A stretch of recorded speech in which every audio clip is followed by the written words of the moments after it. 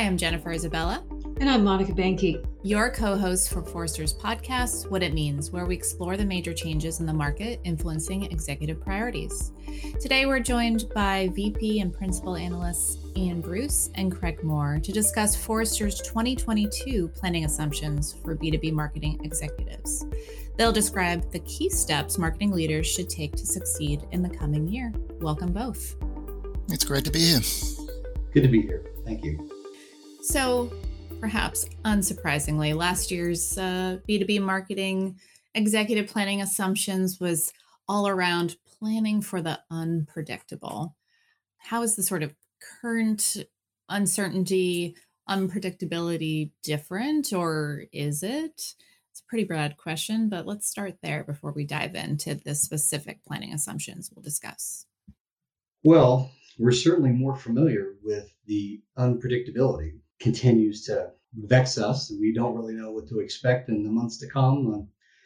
Here we are sort of doing pandemic 2.0. But, some things have changed. And one of the things that we see is that our companies are really beginning to adapt to the new environment and are changing their behaviors. And one of the things that they're doing is they've got their people, their employees that are spread out in their virtual groups now. And when they're entering buying processes, they're no longer, physically together talking to each other in the building or in meetings about what they're going through in their buying processes. So we're seeing, and we've got a study coming out that describe the number of interactions that buyers are experiencing in a B2B buying process has increased pretty substantially. And I think one of the things that marketers have to anticipate as they go forward is to understand what that increased level of interaction is going to mean as they plan their marketing initiatives. Yeah, Jen, the other thing I would say is I think one of the lessons everybody on this podcast has probably learned over the last year and a half is that as professional prognosticators, we just need to be very, very humble. I think in times like this, there is a great deal of uncertainty that's continuing. And there are indications of change. Craig just talked about one area where I think, buyer behavior may be changing. But we need to recognize we're still in the throes of a lot of chaos. COVID continues. The financial ripple effects of the COVID pandemic are still working their way through the economy. We're seeing supply chain issues. Some of the data that Craig and I and Monica have seen around the impact of COVID to date on B2B companies is just very, very different depending where you are geographically, depending what industry you're in, depending on the stage of maturity of the company you're in. It's just all very, very difficult to predict at this point in time. So I think the big lesson is be humble right now. Well, one thing that we definitely know is that companies that had traditionally planned their marketing initiatives based on an event strategy and lots of sponsorships and all that, that's gone. And so they now have to find ways to be more digital in their interactions with their buyers. And so there's a lot of companies that have wanted to change from an event-centric marketing strategy to something more technical, more digital, and maybe lower touch. Well, they're there now, and I think part of what they have to do is to learn how to do it well. So that's a big challenge, I think, for companies that have traditionally counted on all those tennis sponsorships and all those kinds of things that have helped drive interaction. There's a new game in town. Hey, Craig, it's interesting when you talk about there was plans, the plans were disrupted. Some companies did better at agility and pivoting on it. Do you think has there been a buildup of resistance to planning and like, oh my God, we don't know what it's going to be anyway, so let's not bother? Or do you think it's gone the other direction where people go, we need to understand things a lot more so we can turn the dials when things happen? Has there been a shift in the way that people are thinking about planning after what everybody's been through in the last 18 months? Well, I see both sides of it. I see organizations that today are trying to figure out what they're going to do for the coming year, and they really do want to understand what their business objectives are and lay out their plans in a methodical way. But I also see companies that are, in the tighter cycles of running their programs, and they're introducing, I think, a level of adaptability into their marketing programs. It's, kind of using agile concepts to really think through how they can react and respond to things that they haven't done before. They're going to experiment a bit with it and then adjust their tactics from there. So I think there's a desire to be more planful in the big picture. And, these are the ones that come to me and ask to help with their planning. So, generally they're receptive to it. But then when I talk to clients that are, trying to figure out how to react to the pandemic, they're trying to be more agile and more careful about their processes so that they can be more reactive to it. Yeah, I would agree. I think there's a lot of agility going on in marketing right now. There's a lot of kind of real-time analysis of things and pivoting based on what happened yesterday.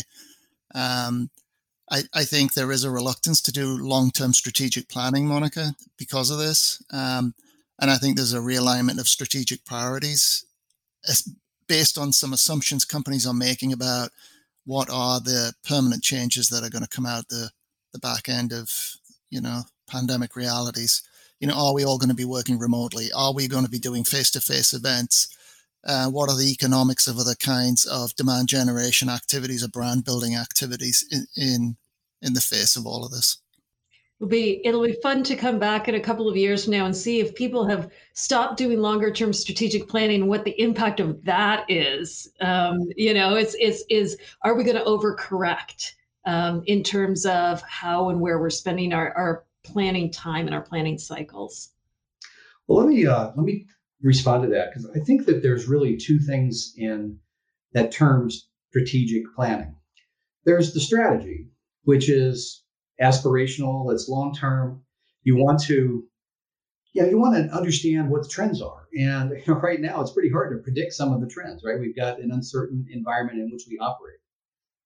But a plan is what I'm going to do for the next year or 6 months or some reasonable period of time. And so sometimes when you bolt strategic and planning together, you sort of blend strategy and plan all in one thing, but they really are two things. And we all recognize the uncertainty in the strategy. There's nothing wrong with a good plan that you can adapt and adjust as you experience, all those things that might happen to you. But, making sure that you've got some idea what you're going to do is going to really help you be effective in your business strategy. Are you seeing the adaptability that you're seeing with clients? Is that a for now thing, or are there like operational foundational changes being made in the name of being adaptable and agile that will be have long-term effects? And it's just a new way of operating moving forward versus a for now thing that's happening. Well, I think companies that go to the effort of understanding how to do planning well are going to continue to do that. They're going to find that there's nothing wrong with doing planning well. And I think they'll continue to want to do that inside their organizations. Organizations evolve, people move in and out of jobs, and sometimes you find that there's levels of planfulness that will go up and down as they change personnel. But I think in general, companies that really understand how to do a better job of marketing planning aren't going to lose that. They're going to try to keep it, and that's my hope. I mean, planning is one of the areas that I like to focus on, and I always feel great when a company can put together a good marketing plan and manage it over their time frame. So I have great hope for B2B companies that are going to introduce and kind of follow the guidelines that we lay out for them. I think, Jen, some companies are what a CMO said, it's enforced A/B testing is what's happening, by which he meant that the pandemic created fundamental changes in a lot of things. And it created this environment where you could say, well, has that changed the outcome? So we're not doing as many events. Does that change the outcome for the business? It's an enforced A/B test. You would never normally do this in normal run of business, right? There's a lot of things have happened like that. And as a consequence, I think businesses are reevaluating some tacit assumptions that they've just held in their minds for years and years. And that's making them reevaluate things like, should we be doing events at all? Should we be in the office at all? Should we be, investing in social media? Whatever it is they're thinking about, they've got this enforced A/B testing environment in which they can sort of answer some of these questions, or at least re-question some of their tacit assumptions about what works in marketing and what doesn't. And I think to Monica's point, this is going to be an incredible data set a couple of years from now to see how it all plays out, right? Yeah, we should revisit this podcast 2 years from now. Right. All right. So maybe let's get into some of the planning assumptions and the research here. I think, we've had this conversation around where do you focus new customer acquisition, your existing, sort of customer set and retention. What do you think is going to happen? And, for 2022 here, are we going to see that emphasis on existing customers continue moving forward? Well, companies are becoming more conscious of the importance of their customer retention efforts. Now, some companies are dealing with perpetual licenses or selling software, things like that they can renew over time, and they can take full advantage of the fact that it's easier to sell to a customer to retain them than it is to go find a new one. But I see companies today that are selling traditional SKUs, devices, things that have to deliver, and they are trying to shift to a recurring revenue model of some sort or another. And so they may have the first sale that is the thing that they've sold, but they're really beginning to take more of a look at any of that software support or system or whatever the maintenance is that they can derive out of it, and treat that as a recurring revenue source and to manage it as such. So I see companies across the board in B2B really paying more attention to what they're doing to acquire net new customers, and then what they're doing to retain the ones that they have. Now, I also think that the introduction of the Forrester revenue waterfall, which we introduced at our summit in May of this year, is going to have a big impact on companies that use it. Because what it does is it allows you to analyze the opportunities that are coming through of acquisition, retention, upsell, and cross-sell. And you can begin to understand what the impact that those are having on your business as a whole. So I think what it's going to do is to take, the traditional demand waterfall, which is really kind of a measurement device and not really completely strategic, but important. And I think it transforms it into a whole new view of how you think about your entire business. Understanding the waterfall and assuming that is comprehending what marketing does and what sales does, and it's the pre-sales life of the buyer, and it's the post-sale life of the customer, all represented in there. It gives you a really masterful view of what is going on in your business, and so I think that companies are the leading companies are really beginning to adopt this view, and I think that it won't be long. And when we look at this podcast in 2 years, I think we'll find that companies will be very involved in better understanding what those different opportunity types are across the organization, and how marketing is supporting each of the different opportunity types, and how sales is supporting them. So have you seen one of the reasons in the past why marketeers have not really dealt with customers was a perceived conflict with sales? Sales owns the customer, that they are the owner, and we don't want marketing in there because sales owns the customers. What happened to that in the last 18 months? Because there is a shift. We see the shift. We predict that the shift will continue. Are we suddenly best friends between marketing and sales? Well, I think there's a little bit more trust between sales and marketing that's going on. The fact that sales didn't want marketing in there probably was due to the fact they didn't know what they were going to do when they got there. And if they can predict and understand what it is that marketing is doing with their customers and interacting with them, then that's going to be helpful. Now, if you look at all these interactions that customers are having with your company, whether it's sales or marketing, it's on the rise. And a lot of those things are digital kinds of interactions. And I think sales has a good view of what those are.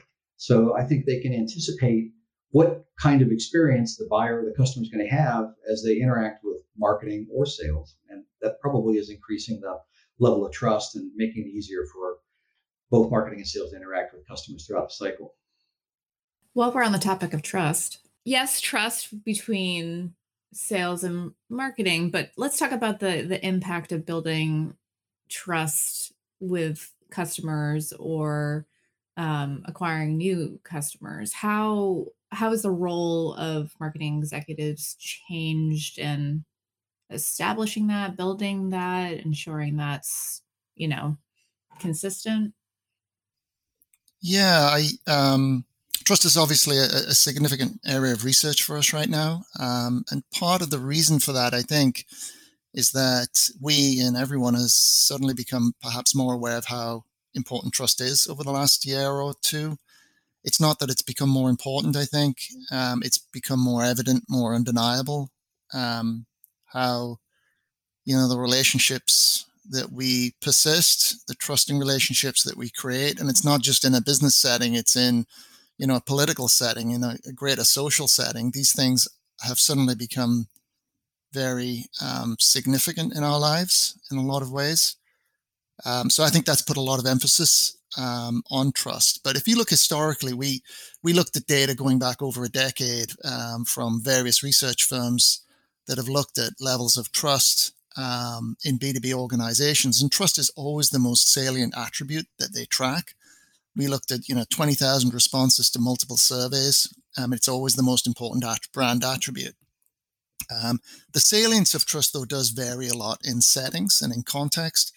It varies in different industries. So, for example, trust is far more dominant as a brand attribute, an important attribute for our businesses in the security space, which, we could have guessed at.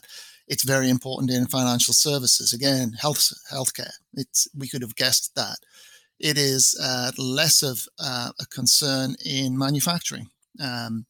So it depends on the industry and the setting. And what it actually is pivoting on here is a kind of calculus that buyers and others make around the risks and rewards.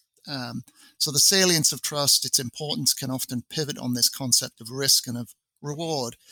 And in a B2B setting, this gets very complicated because the risks and rewards accrue both to the individuals that are making buying decisions as professionals, but they also accrue to the organization that they represent. And the recent research that we've looked at has shown that when you look at these risks and rewards, the risks tend to accrue to the individuals making the decision, and the rewards tend to accrue to the organization that they work for. And so there's this gap that exists in the risk-reward calculation, which encourages I'll use the acronym, the CYA phenomenon, right? So it encourages this, what is often referred to as the you never got fired for buying IBM phenomenon, right? That thing. So people don't buy the best solution often. They don't buy the most logically sound solution. They buy the safest solution very often. And this has become a dominant way of thinking in the current pandemic. So it's become much more important to analyze. Trust has become much more salient in people's minds because of all the reasons I've talked about. But it's always been there. It's always been important. Ian, how do you make a decision as a B2B marketing executive on how much to invest in changing your position of trust, A, understanding it, and B, moving the needle on it? Because it's one of those ROI things, and there's so many of them out there. When we think about customer satisfaction, it's like we all know it's important, but how many people actually put real resources into it? Because the causation is so difficult to measure. So how would a B2B marketing executive know what level of investment is right for them? I think it's an excellent question, Monica, and we shouldn't underestimate the complexity of this, as well as the difficulty in justification, because analyzing what trust is and the risk reward calculation is hard. One of the things that we've done with colleagues at Forrester is try and decompose trust, if you like, into a set of attributes, which we call the 7 levels of trust, which is one way of making a fairly abstract concept, trust, into something that is very concrete and actionable.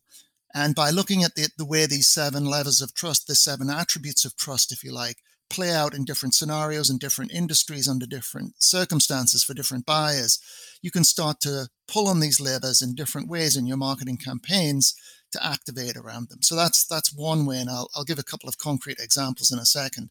The other way, I think, is to position your organization on a matrix of risk and reward from the buyer's perspective.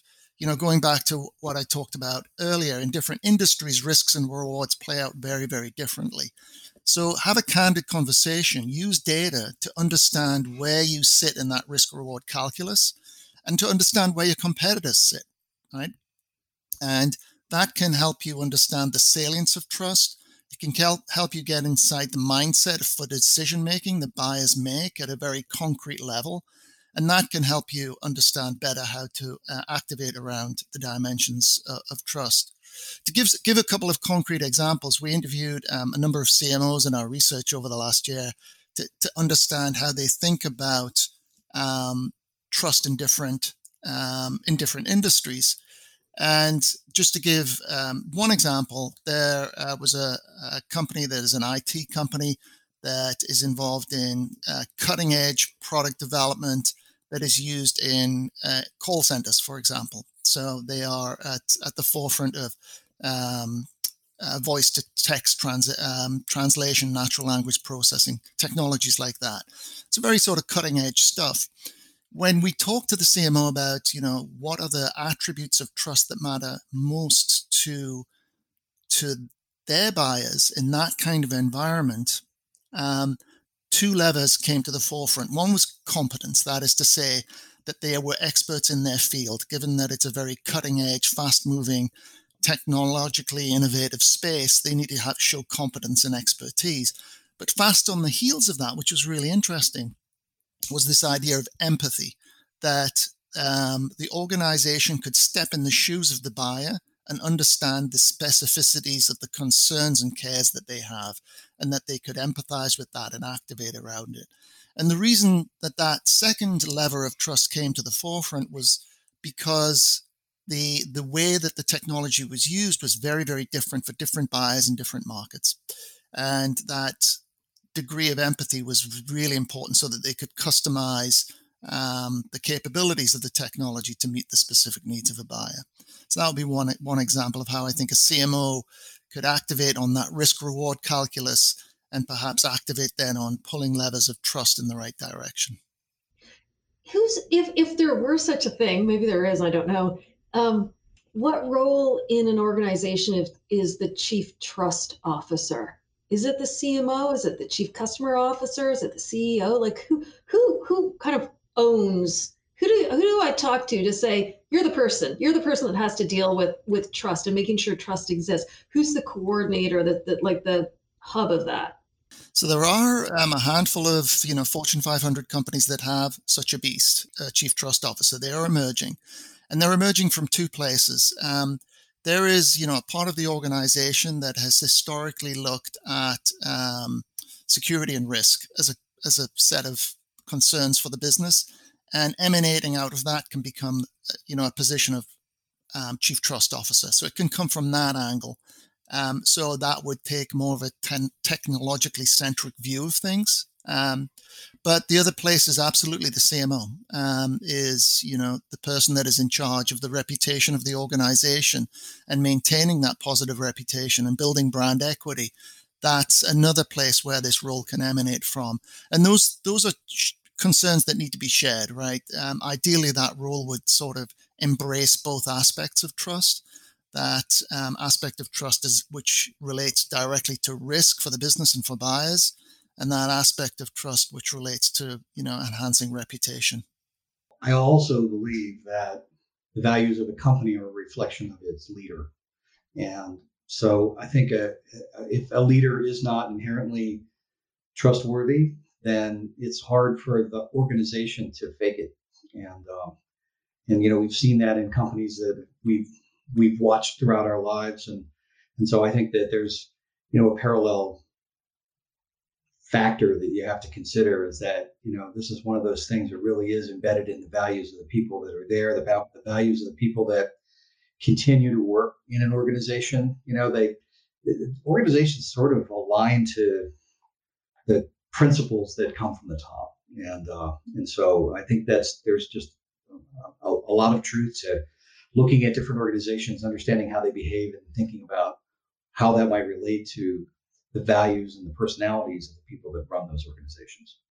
Does this also sort of jive with the, B2B marketing execs remit? Meaning, what you're talking about here is not just a messaging exercise.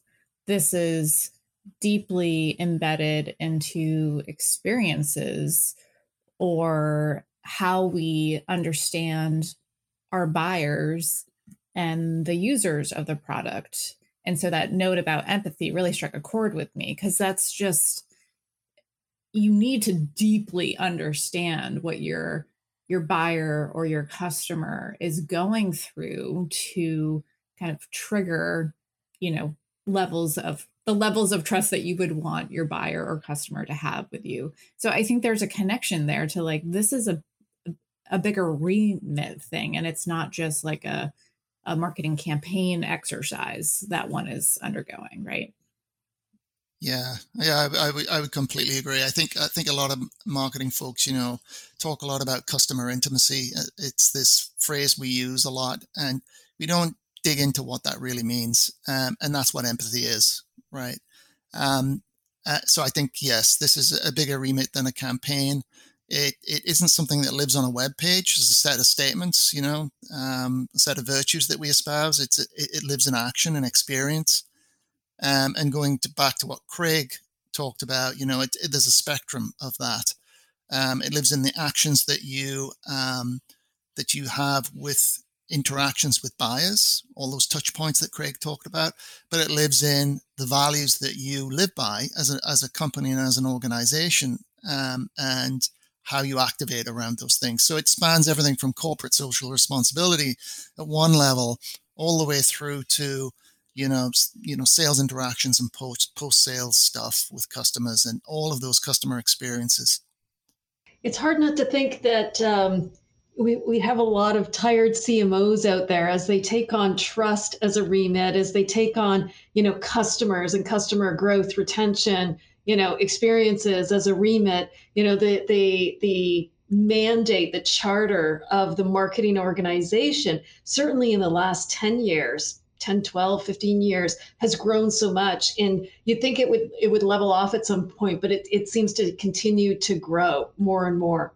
I would agree, Monica, but there's a flip argument to this, I think, which is, if you drill into what the KPIs are for a CMO today, they're often one or two things, and they're all focused on near-term demand generation. That's it. So there's a lot of talk, but the KPIs for most CMOs are designed to be executed inside a quarter and to feed the sales beast. That's what they are.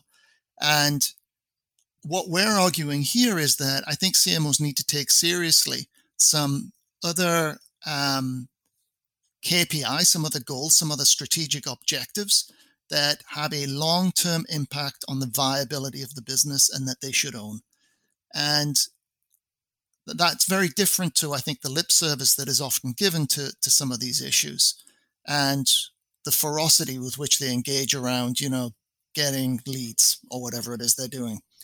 I think there's a big gap there. So obviously, a lot of what we talked about are longer term endeavors, in this episode.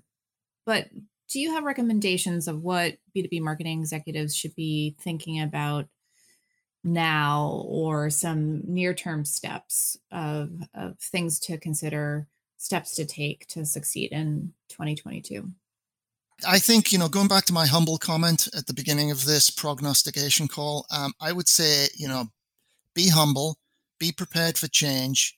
I think agility, which Craig talked about, I think is critical.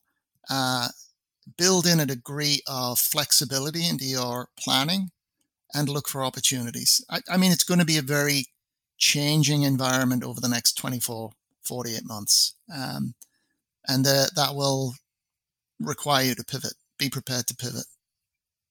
Yeah, I think it's important to recognize the changes that have taken place in your organization and in your buyers' organizations over the last 24 months. When a lot's happened, it's changed the way we operate. And if you haven't identified the things that have changed and adapted to them or optimized them, then it's time to do that. It could be that your buyers are interacting with you differently. As I pointed out, they're interacting with you more frequently.